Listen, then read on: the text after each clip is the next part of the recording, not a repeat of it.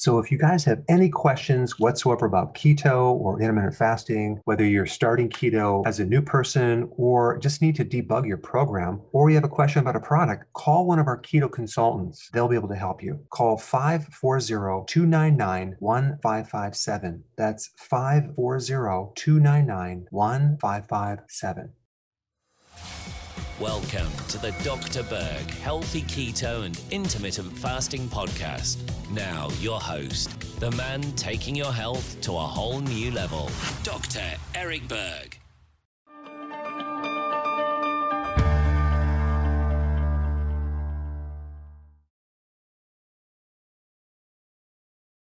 Well, hey, everyone. I'm excited to bring you an amazing guest, Professor Seyfried. Okay, he's the author of this book right here, Cancer as a Metabolic Disease. This is my new favorite book. Incredible. You need a little bit of biochemistry to get through it, but there's a lot of parts that are really easy to understand. And Professor Seyfried has taught and conducted research in the field of neurogenetics, neurochemistry, and cancer for more than 25 years at Yale University, Boston College. He's published more than 150 scientific articles and book chapters and is on the editorial boards of Nutrition and Metabolism, Journal of Lipid Research, Neurochemical Research, and ASN Neuro. So welcome, and I really appreciate you spending some time talking with me today. Oh, thanks, Eric. It's nice to be here. Absolutely. I think it's important to start out, if we could, on the big idea here, where, and kind of, if you could do it in layperson's language, just to describe the difference between a normal cell and cancer cell. I think that's important to just talk about that. Yeah, well, there are many differences. The prime difference in my mind is the difference in the way the cells generate energy. And all the cells in our body need to generate energy. And otherwise they die. You know, I mean, energy is energy. So our whole bodies, we breathe in oxygen and we give off CO2 and produce water as byproducts of aerobic respiration. So aerobic respiration basically is how normal cells or healthy cells make energy. They take the protein, fat, and carbs with oxygen, that's aerobic, equals energy. The tumor cell, on the other hand, pretty much functions without oxygen. So in order to function without oxygen, this is referred to as fermentation. So the term fermentation is a primitive or ancient system of how cells can make energy without oxygen. The two main fuel sources for cancer are sugar and glutamine, which is a protein. So all tumor cells, as far as I can see and as far as I've looked at, are more dependent on fermentation for energy than they are for respiration for energy, using oxygen. So this is why they live in hypoxic environments. They can survive in these environments because they primarily ferment.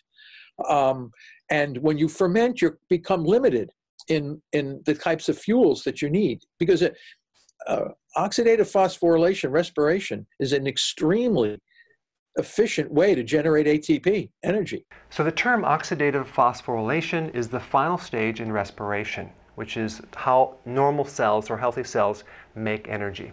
You need a little bit of material like glucose or some other fat or whatever, and you can generate large amounts of energy just from respiration. But if you don't respire, the fermentation pathways are less efficient, therefore the substrates have to be present in large amounts.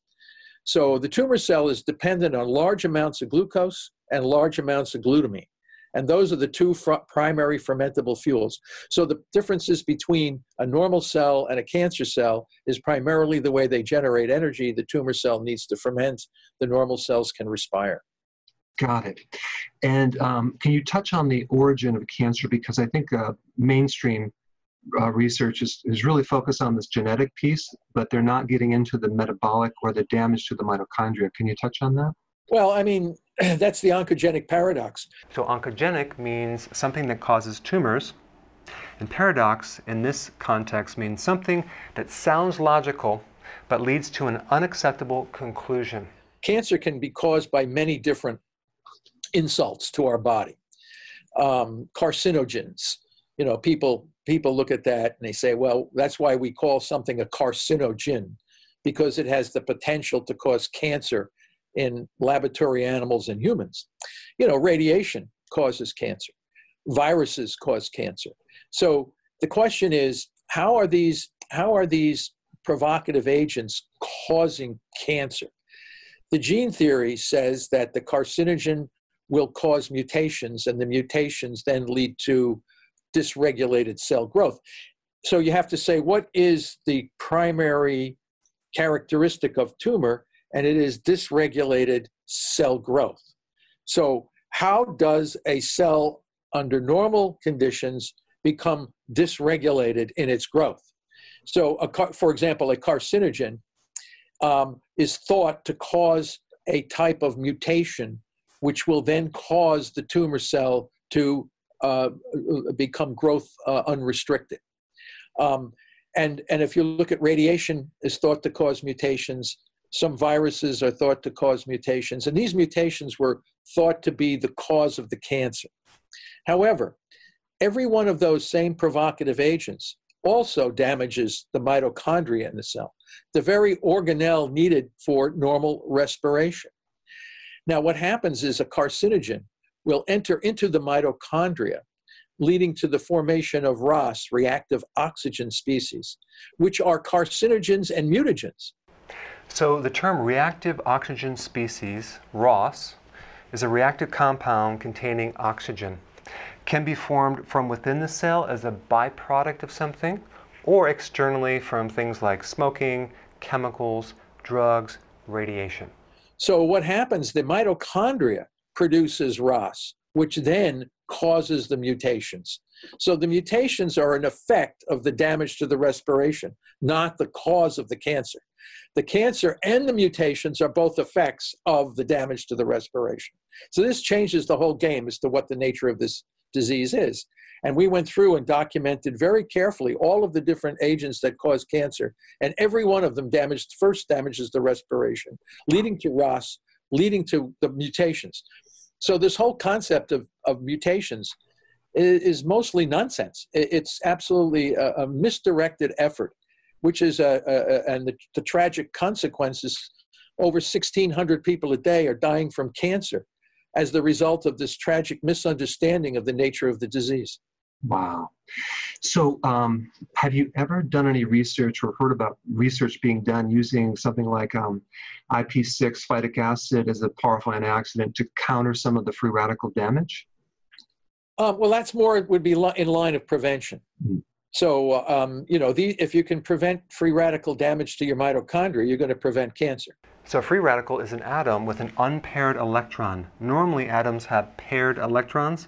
Free radical has unpaired, so it makes it highly reactive. Antioxidants give up their electron to stabilize the atom, making it neutral. Cancer does not start with normal mitochondria. So things that would be reducing reactive oxygen species or inflammation or things like this would all be important in preventing the disease. But once the disease starts, you have an altogether different strategy that's needed. Wow. Are there microscopic cancer cells in pretty much everyone? Is there any data on that?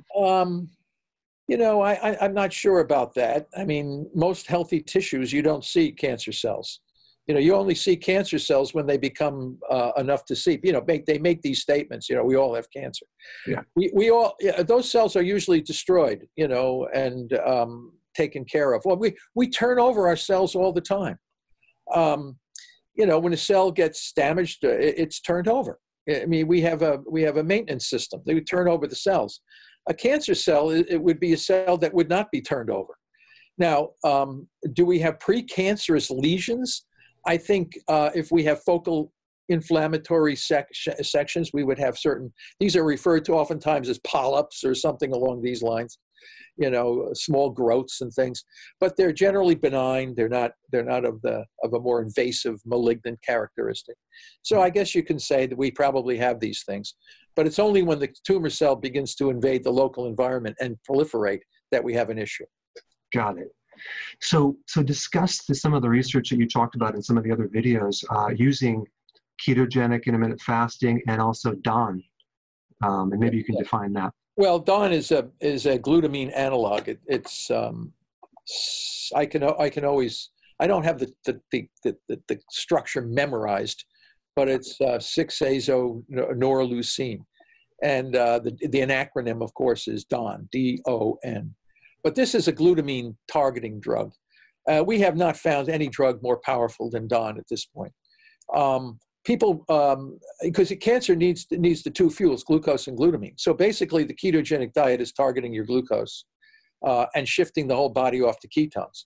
Tumor cells can't use ketones because you need a good mitochondria. And if people say cancers use ketones, that would mean they have a normal mitochondria and they wouldn't be cancer in the first place. So you find a lot of misinformation and misunderstanding on a part of a significant number of scientists, by the way, that still are confused by this. So it's not just the lay public. They depended on the scientists who themselves are also confused, many of them, not all of them, about these issues. So the tumor cell needs glutamine and glucose. Some tumors are more dependent on glucose than glutamine. Some are more dependent on glutamine than glucose. Many of them need both glucose and glutamine. So it's one of these kinds of things. But if you take away both glucose and glutamine, I don't know if any tumor cell, none that we have ever found, can survive without their two key fermentable fuels. So DON is one of the drugs that targets and takes away the glutamine, whereas the ketogenic diet takes away the glucose. So together, these two work synergistically together and would be effective, in my mind, of probably managing the vast majority of all types of cancers. The question is, there's not a single hospital, cancer research center anywhere in the world that's doing this.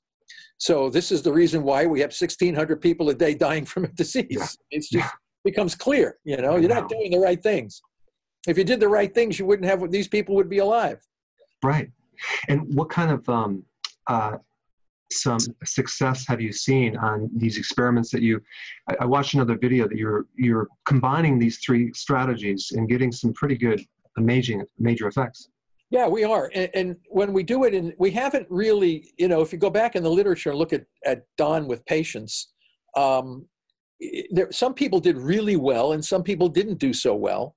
And none of the previous studies ever targeted glutamine simultaneously with targeting glucose, with glutamine and glucose. So people use ketogenic diets and think you're going to cure cancer with a ketogenic diet. Not if it's a glutamine-dependent tumor, you're not. Mm-hmm. So people have to realize that if you don't hit both fuels simultaneously, and they always say, well, the cancer cells are smart. They're not smart, and they adapt. They don't adapt. They're just using the fuels that are in the environment. And if you don't take the fuels away from the environment, it's going to look like they're adapting and it's going to look like they're smart, but they're not. So they're dependent on two fuels, and if they have access to those fuels, they will survive. If the fuels are taken away, they will not survive. It's not a complicated problem. No. It's just that when you're chasing genes and you think cancer is a genetic disease, you don't think about any of this stuff. Right. I mean, it's just that, where are you looking? So it's not, when we do it in our preclinical systems, which are the best there are, because we developed the real models for representing real cancer. It's very hard to kill these in the mouse. But when we combine the two strategies together, we're getting great success. And we are targeting glutamine in patients, not with DON yet, because it's not available in sufficient quantities. People don't know how to use it. A lot of the clinicians are concerned about this or that. But, it's less toxic than most of the stuff they're already giving these poor cancer patients. Right. So what's going to happen? I mean, we're working with clinical groups and oncology groups in different countries, which are more open to trying these kinds of things. And we are achieving great success in a number of patients for all kinds of cancers, because cancer is one disease. It's all the same. Whether you have a lymphoma, a brain tumor, a colon tumor, a breast tumor, a bladder tumor, it's all the same. They ferment. It's such a simple. It's just like you can kill the whole group of them just by knowing how to use one tool. So it's astonishing. And who's doing this? Nobody. Only because people don't understand. Go down to the top oncology clinics and tell them what I just told you, and they'd look at like deer in a headlight. They wouldn't know what it's not. But it's not that lay people understand this better than the guys who are actually treating the disease. Yeah, it's hard to teach people who know it all, or at least think they know it all. Well, if they know it all, how come we have 1,600 people a day dying? I mean, obviously they don't know that much. They have a lot of fixed ideas. Yeah, well, and the tragic consequences is all these poor people suffering and dying. That's the consequences of the lack of knowledge. It really is. So you said there's several clinical studies going on right now using these strategies around the world. Well, I wouldn't call them clinical studies. I would call them patients being treated. All right. So because, my colleagues are overwhelmed with patients who have all kinds of cancers. And I'm not a physician, but they consult with me and we design strategies. And the patients are doing well. Now, are they part of what we call a clinical trial where it would be set up as if we were testing a new drug? No, the answer is no. Are we getting survivors that are looking pretty healthy? The answer is yes. So how would we do a clinical trial? Well, first of all, you have to have people that understand how to do the procedure. And second of all, you have to go against the standard of care, which doesn't allow you to do this because it's not appropriately designed in the light of what the standard procedures are. So when they say we're going to do a clinical trial, only after you do radiation and chemotherapies are you allowed. The whole thing just doesn't work. And the pharmaceutical companies and the top medical schools have designed procedures where double-blind crossovers are used, which are the strategy for a single drug looking at some particular one thing. We're using diets. We're using combinations of drugs and procedures, cocktails, all done in different dosage, timing, and scheduling.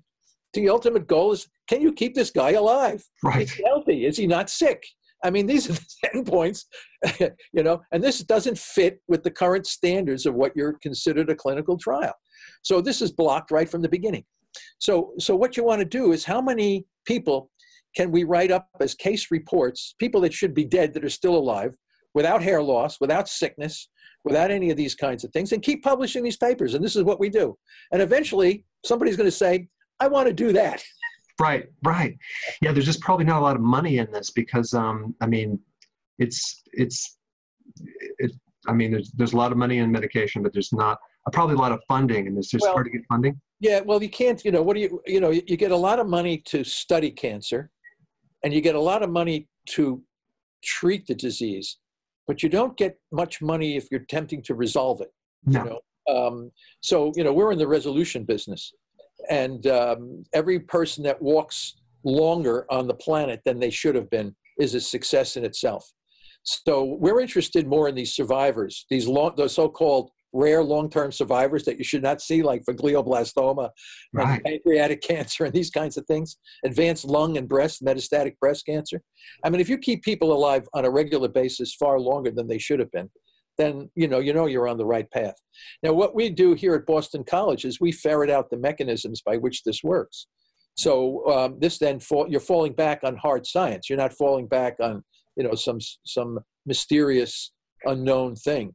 So we characterize the molecular mechanisms by which all this works.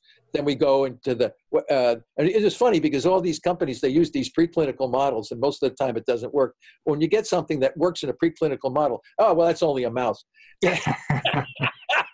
So you have to show it works in humans. In fact, the humans do better than the mice.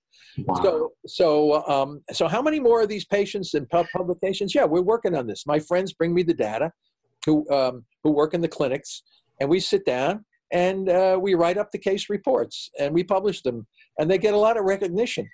But the problem is you can't institute this yet at the top medical schools because it goes against the standards of care. You have to change your standard of care, which means you got to primarily get rid of radiation and primarily get rid of toxic chemo. And and those two aren't going away anytime soon. I see the problem. It's pretty obvious. Yeah, it's clear. It's clear. So, but revenue generation, we use hyperbaric oxygen. Some of my colleagues use the lowest of the low dose chemo only because they have to. We really don't need to use that. But, there's other ways you can probably generate revenue. I'm not into the generation revenue business. I'm just into the business of knowing, is the therapeutic strategy effective? Does it work? And do we have evidence to support that? And what is the science behind it? Because that's my job. Okay, so if I can show that it works and it's based on a solid scientific background, then it becomes it becomes unconscionable not to use it. Right, exactly. I agree. Now, in your book, you mentioned this term. I've never heard about it before, inflammatory oncotaxis. Inflammatory oncotaxis is a term used to describe how cancer tends to invade areas of inflammation, trauma, or injury.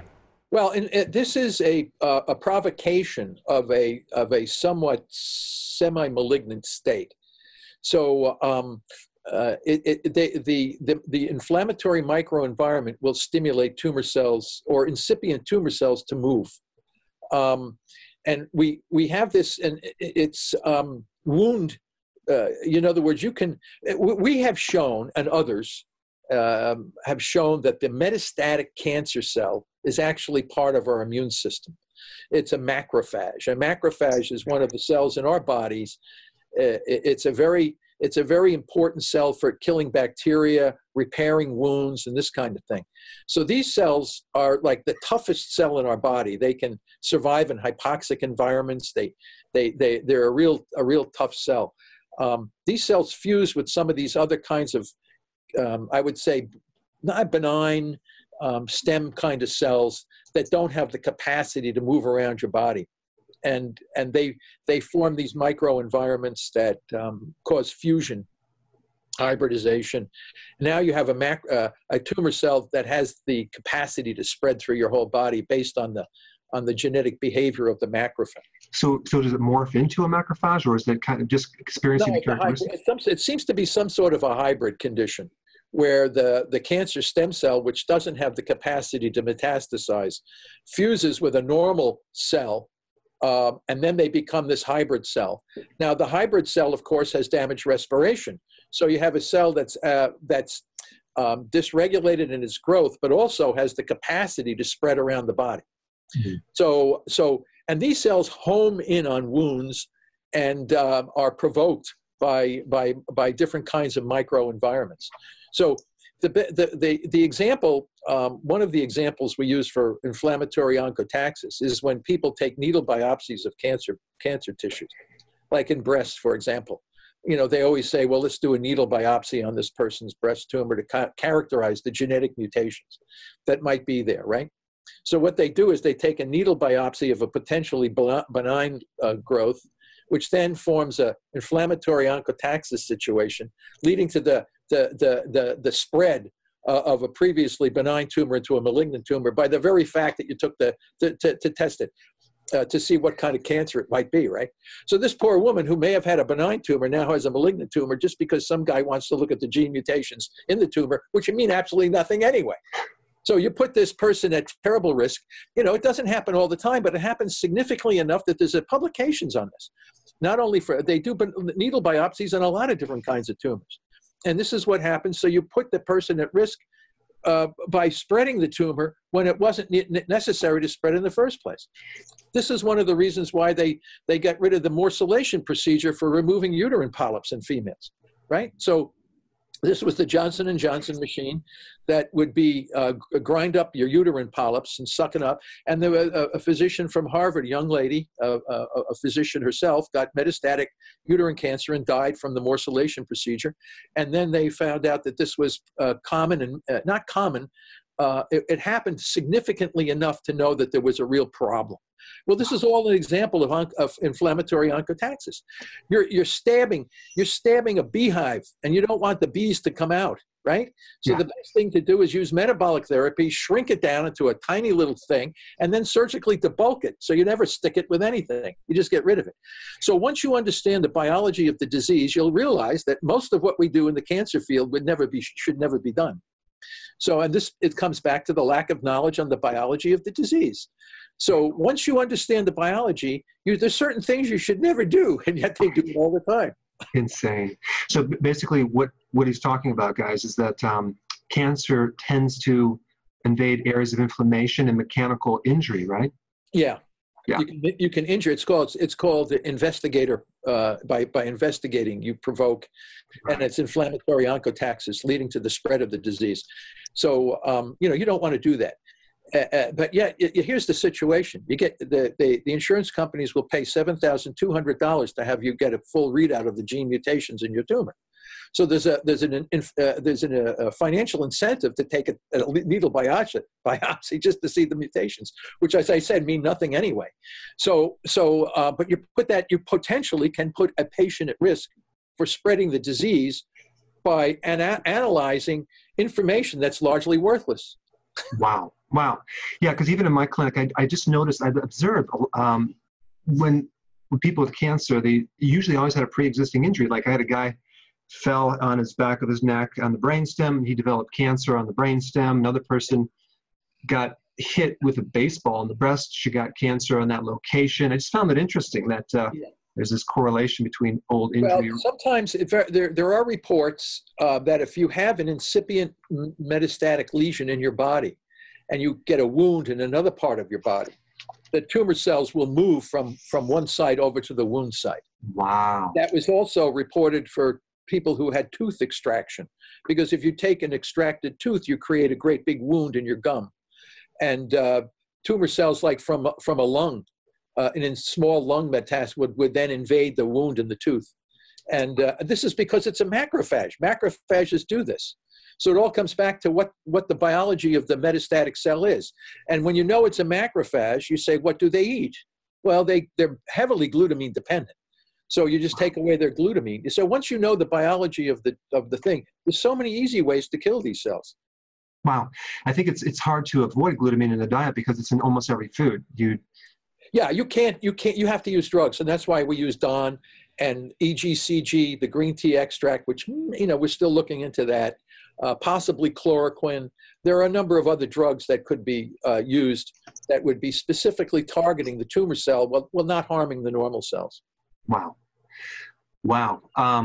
On your website, I think then the website that you have, there's a place where people can actually donate as well to the Boston College, right? Specifically to your research? Yeah, we have the Boston College Cancer Fund in my name. We also have a lot of people donating to Travis Christofferson's metabolic therapy. It used to be called the Single Cause, Single Cure Foundation.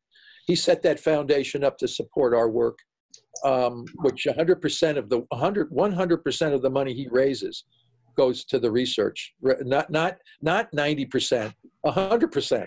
See, that's what I was going to ask you, because with all this cancer breast research, it's rarely if you would get hardly anything. So this is really good news. Well, it's very interesting. We get a lot of small donations. Sometimes people will throw in bigger amounts, but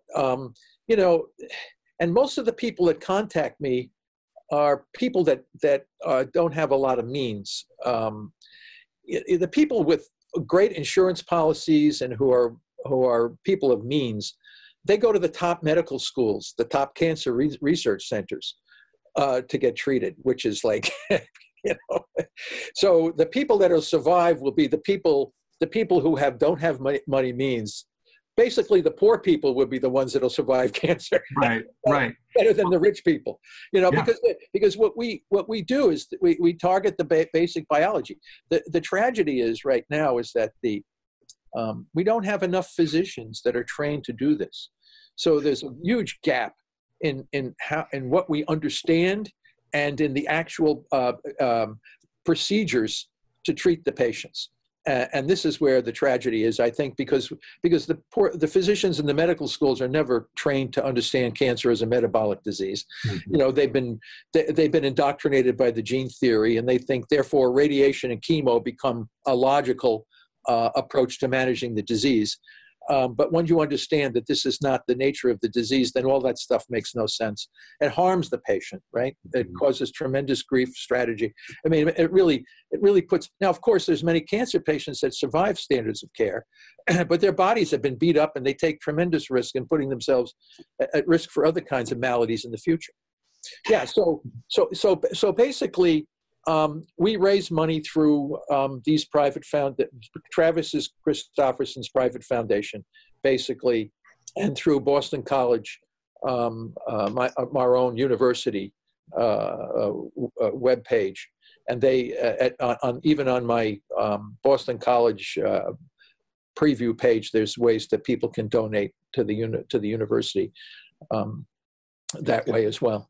I'm going to put some links down below because I know a lot of people want to donate to this.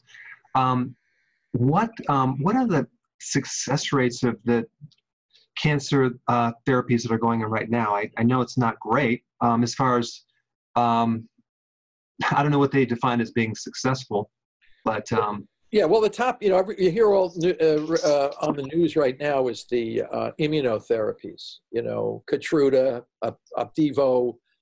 The newest one is the CAR-T, immunotherapy, where it's just beyond my comprehension now why anybody would do stuff like this. I mean, it's just very complicated, very risky, very, very, very expensive.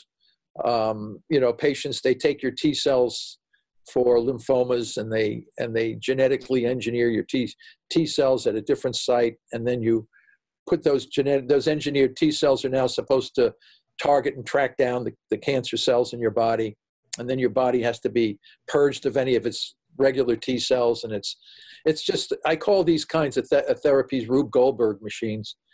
They're very, very complicated ways of doing something very simple. The goal is trying to track and kill tumor cells using immunotherapy. And these immunotherapies sometimes can be go wild on you. They could start attacking your normal organs.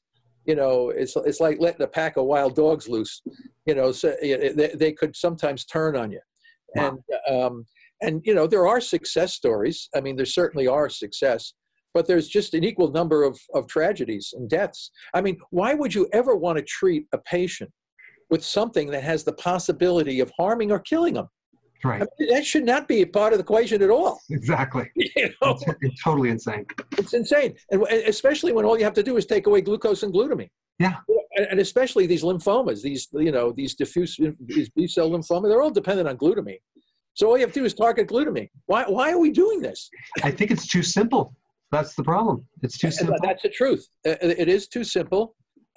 It's simple because you have been indoctrinated to think cancer is an extremely complicated disease. Yeah. Then you chase complication with more complication, and you create these incredibly expensive and complicated immunotherapeutic procedures when all you have to do is take away glucose and glutamine.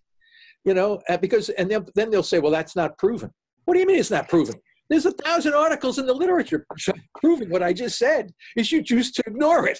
Exactly. What I'm saying is there's thousands of articles in the scientific literature supporting what I'm saying. Yeah, you have. I mean, this book is. I don't know how long it took you to write this, but this is quite an amazing book. You have all the arguments against the theory, and you just go right through and just explain. They're missing data. It's false. They haven't read it. So there's just so much great data in here. I'm just thoroughly impressed. Yeah, it took a while to write it, but at some point in your life when you have collected enough data to say there's something seriously wrong here. And Otto Warburg was really the guy who started this back in the 1920s. And he clearly defined what the origin of the disease was, which was damage to the mitochondrial respiration. The problem is he didn't have all of the other aspects of this. There were some missing parts to his argument. And those few missing parts led to the idea that he was wrong. He wasn't wrong. He was spot on. It's just that he did not have all of the new evidence that we now have to support. Like glutamate? Yeah, he did not know about glutamine amino acid fermentation. He just knew about glucose fermentation. So he didn't know the other half, and that's why people think he was wrong. He wasn't wrong. He was right. He just didn't have all the parts of the puzzle. So we have now filled in those gaps, and we know that he was right, and now the disease can be managed in a much less toxic and a more effective manner. It's just that right now we've built a massive industry around this cancer, thinking that we have to treat these patients with all this expensive toxic stuff, and you don't really need to do that. And then when somebody comes along like me to tell them that, hey, you're on the wrong path, they're going to find every 1,000 reasons why I'm wrong. And the answer is I'm basing it on thousands of scientific articles published in the top research journals in the world. Which you have right in this book. Yeah, it's whole list. And there's many, many more. You know, they're coming out all the time. So it's very interesting in the cancer research industry. Many people have found that glucose and glutamine are primary. What they don't do is they don't take that and bring it to the clinic. So, and the clinicians who are treating with radiation and chemo can't believe that you can cure cancer in such a short, I want to say cure, but you can certainly manage it. We don't know about curing. I don't like to use the word cure because we don't really know. But if you're alive far longer than you were predicted to be, I don't want to say you're cured. You're certainly long-term managed. And isn't that the goal? Isn't that what we're trying to do? You know? Yeah, and I think even you mentioned in some of the mice studies, there was it 14 or 15 days? You saw some significant changes with cancer being destroyed, right? Yeah. Oh, absolutely. I mean, we're hunting now. We've got some of the finest pathologists on the planet hunting for surviving cancer cells in the tissues. Wow. So we're looking. We've killed. Sometimes it's so hard, and when you look at a tissue that's been treated with metabolic therapy, I mean, it's just a slaughter. These tumor cells are dead and dying everywhere. So, and sometimes you get so overwhelmed and say, "Wow, look at the mass death." But is there anybody live in that population that we should be concerned about? Right. We're trying to find the needle in the haystack, the live cell that made it through the metabolic therapy. Wow. So, and that's where we're now. And I'm working with colleagues in Venezuela who are just superb pathologists, the best I've ever seen. And we're really hunting down to see if we can find any cell that can survive this metabolic therapy. Wow.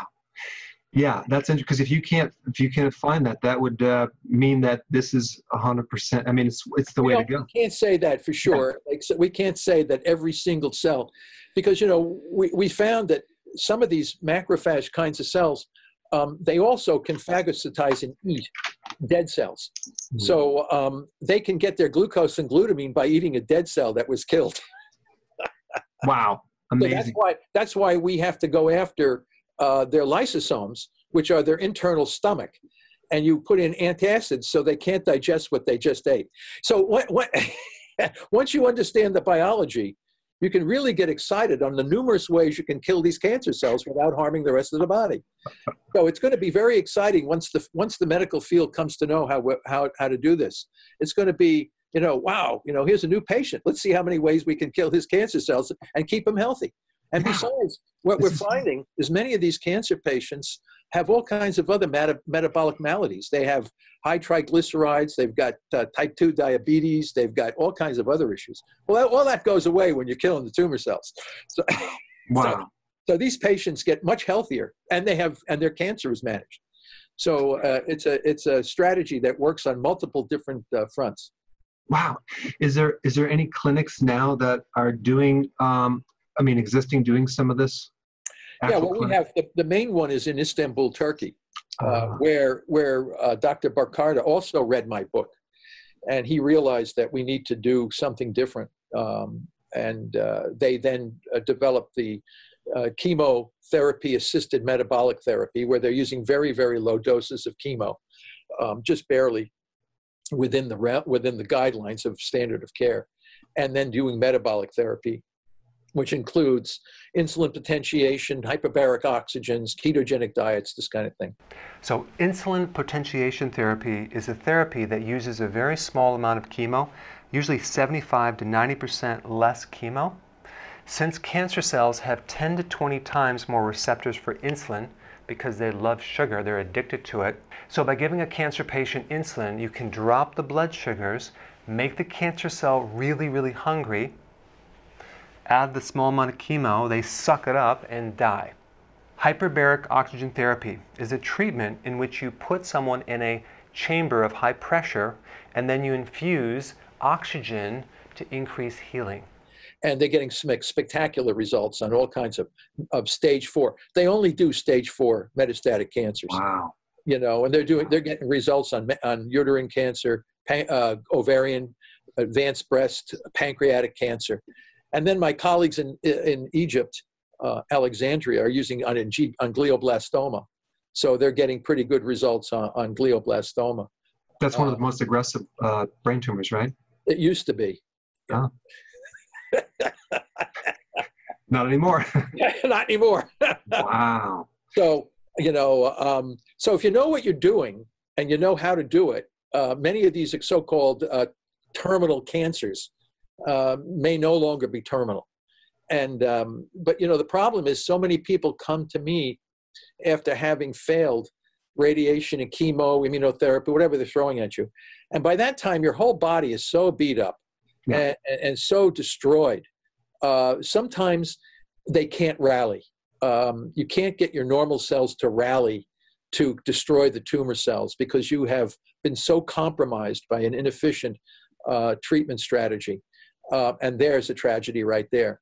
So on the other hand, there are some people who have been beat up to hell. I can't believe that they're still walking, who have been rescued from this. So I've seen it all. I mean, we've seen one or another. We don't rescue everyone. But if we hit these guys up front with the metabolic therapy, I think we probably get an 80 to 85 to 90% management rate without toxicity. Wow. So when people, and nobody can believe this, they say, well, this can't be. But why? Why can't you believe it? You don't read scientific literature. What's the matter with it? Yeah. We read it and we understand it and we see it when we do it right. So it's not just preclinical. My preclinical system is designed to help the physicians in the clinic use the right dosage, timing, and strategies on their patients. So it's a kind of we're one of the few groups that actually does translational research, where we take research from the mice and put it directly into the human. So people talk the talk, they don't walk the walk. Right. Yeah, we do. Do you find that if you had a lot more money, could you do a lot more research? I mean, is that lacking right now, or is there? Yeah, that's absolutely right. I mean, obviously, we're working with undergraduates and part-time professionals, and we could streamline this whole thing 10 times faster if we had more research. When we apply for research grants at the NIH, they're always asking, what gene is involved? What do you? It's irrelevant. So and it's not their fault because the guys sitting on the study section all are interested in supporting their own research, and they're all looking at different drugs and genes and this kind of thing, and so it's very hard to. I used to have a lot of money from the NIH when I wasn't trying to cure the disease. As soon as you mention that you have something that will work, all the research, all the money stops. Oh, so then we become dependent on private foundations and the goodness of others that want to support this. They have a family member or something like this. But, we could bring this and my colleagues that are in Istanbul, and they're overwhelmed. They're being trampled by the number of patients that are coming into their clinics. They don't have the time that they would like to have. And they're also under the gun by their own colleagues are angry because it's just like having something that's you're taking away all my patients now. They all want to go to your side of the clinic and not my side of the clinic, and we're seeing more and more of this. So everybody doing this is threatening a system, an entire industry that's failed. And we know, because I wouldn't speak like this if I hadn't seen the results myself. All these papers. So and the mice, but but we, as I said in our Press Pulse paper, which we published with a couple of physicians, myself, Joe Maroon, who's a neurosurgeon at University of Pittsburgh and team surgeon for the Pittsburgh Steelers. He's with us on this. Dr. George Yu, he's an oncologist. Dom D'Agostino, my colleague, who does hyperbaric oxygen. We're publishing these papers, but to really get to the heart, there are so many new drugs that we can combine for metabolic therapy with ketogenic diets. You see more and more people wanting to do this, but the knowledge base that we have is greater than anyone else's because we've been doing it before anyone else did it. Right. So we've been doing this for almost 20 years now. But we're just learning how many new combinations, non-toxic combinations that we can put together to resolve cancer. But we need the research money to do this. And we want to show, we want to find a tumor somewhere that doesn't respond to metabolic therapy. And we haven't found this yet. So if we can show that every major cancer is demolished, then what more evidence what do we have to do? Right. Yeah, because there's always this wild variable that, well, we can't understand this one certain thing that doesn't respond. Well, if you can solve that, So far, we haven't found that one thing. that's It's just like, because it's based so clearly on what the underlying problem is. yeah, And then we have now, Dawn is we call it a miracle drug. And they don't want to use it because they said it was too toxic. But we now have evidence that when you combine with ketogenic diet, the toxicity is significantly reduced. wow. So we have a miracle drug, and we just have to prove that it's miracle for every kind of cancer that exists. That's all? Oh, okay, good. Yeah. So you need money to do that because you have to, it's all labor intensive, because when you're doing mouse work, the mice are very, very expensive, and the labor to do the research is expensive. So, but expensive relative to what? CAR T therapy? Right.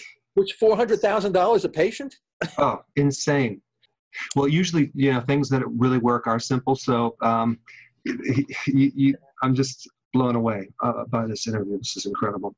Yeah, well, as I said, if you collect questions, because a lot of people have many, many kinds of questions, not only about the science, but about the direct applicability of this. Mm-hmm. And you will hear a lot of questions, like, oh, what about KK? Listen, I've gotten almost every kind of a question from every kind of a physician, from every kind of a science researcher. How do you explain this? How do you explain that? How do you explain this? And we go through and give them explanation. There's always something that comes along we can't explain. But then I throw my army of students on top of it. And, within a few months, we have an explanation for it. So, but generally we can address, because we already have addressed most of the concerns. Yeah, it's actually all right in here. It's like you really explain everything in detail. Yeah, well, we've put on we've actually have stronger evidence for some of the things at the beginning, which wasn't completely clear. We even have it more clarified now. Wow. So it's an emerging field. It's going to be the new field, metabolic therapies. Yeah, this is really exciting. Very exciting. And NDs, those guys, they're the best strategists, because they love to take blood work. They love to do this. They love to do that. A lot of the MDs don't do this kind of stuff. And, it'll open up cancer treatment to a whole group of other people that can actually facilitate the treatment. If we get rid of these toxic drugs and radiation, you don't have to be going to a hospital to get these treatments. You're talking about naturopathic docs? Yeah, ND, naturopathic guys. They seem to be more into looking at all the blood work and things like this. And I've learned things from them. So they've showed me things that I didn't know before based on their treatment of patients with ketogenic diets, like elevated vitamin D levels coming as the fat is dissolved. Vitamin D is released back into the blood. You start getting elevated vitamin D when you don't need to supplement as much anymore. Wow. So there's a lot of new things that are coming as the result of all this. Yeah. So it's going to be exciting. It's just that it's frustrating because the field doesn't know it or doesn't want to know about it. But it's exciting to know that you have a real strategy for the future. Oh my gosh. That's what's nice to know. This is mind-blowing. This is actually very, very exciting. Wow. I had all these questions. Now they're gone. You answered them very well. I really appreciate you spending the time to educate us on this incredible piece of observation and knowledge and research. And I'm going to put some links down below. And I definitely want in the future do some updates of see where this is going. And it's all very, very exciting. So I want to thank you for the interview. And I really appreciate what you're doing so much. Oh, thank you, Eric. Nice to have your support. Thanks. Absolutely. Hey guys, I just want to let you know I have my new keto course just came out. It's a mini course. It covers all the basics and how to do it correctly. You can get through this in probably 20 minutes at the very most. So if you're interested, click the link below and get signed up now.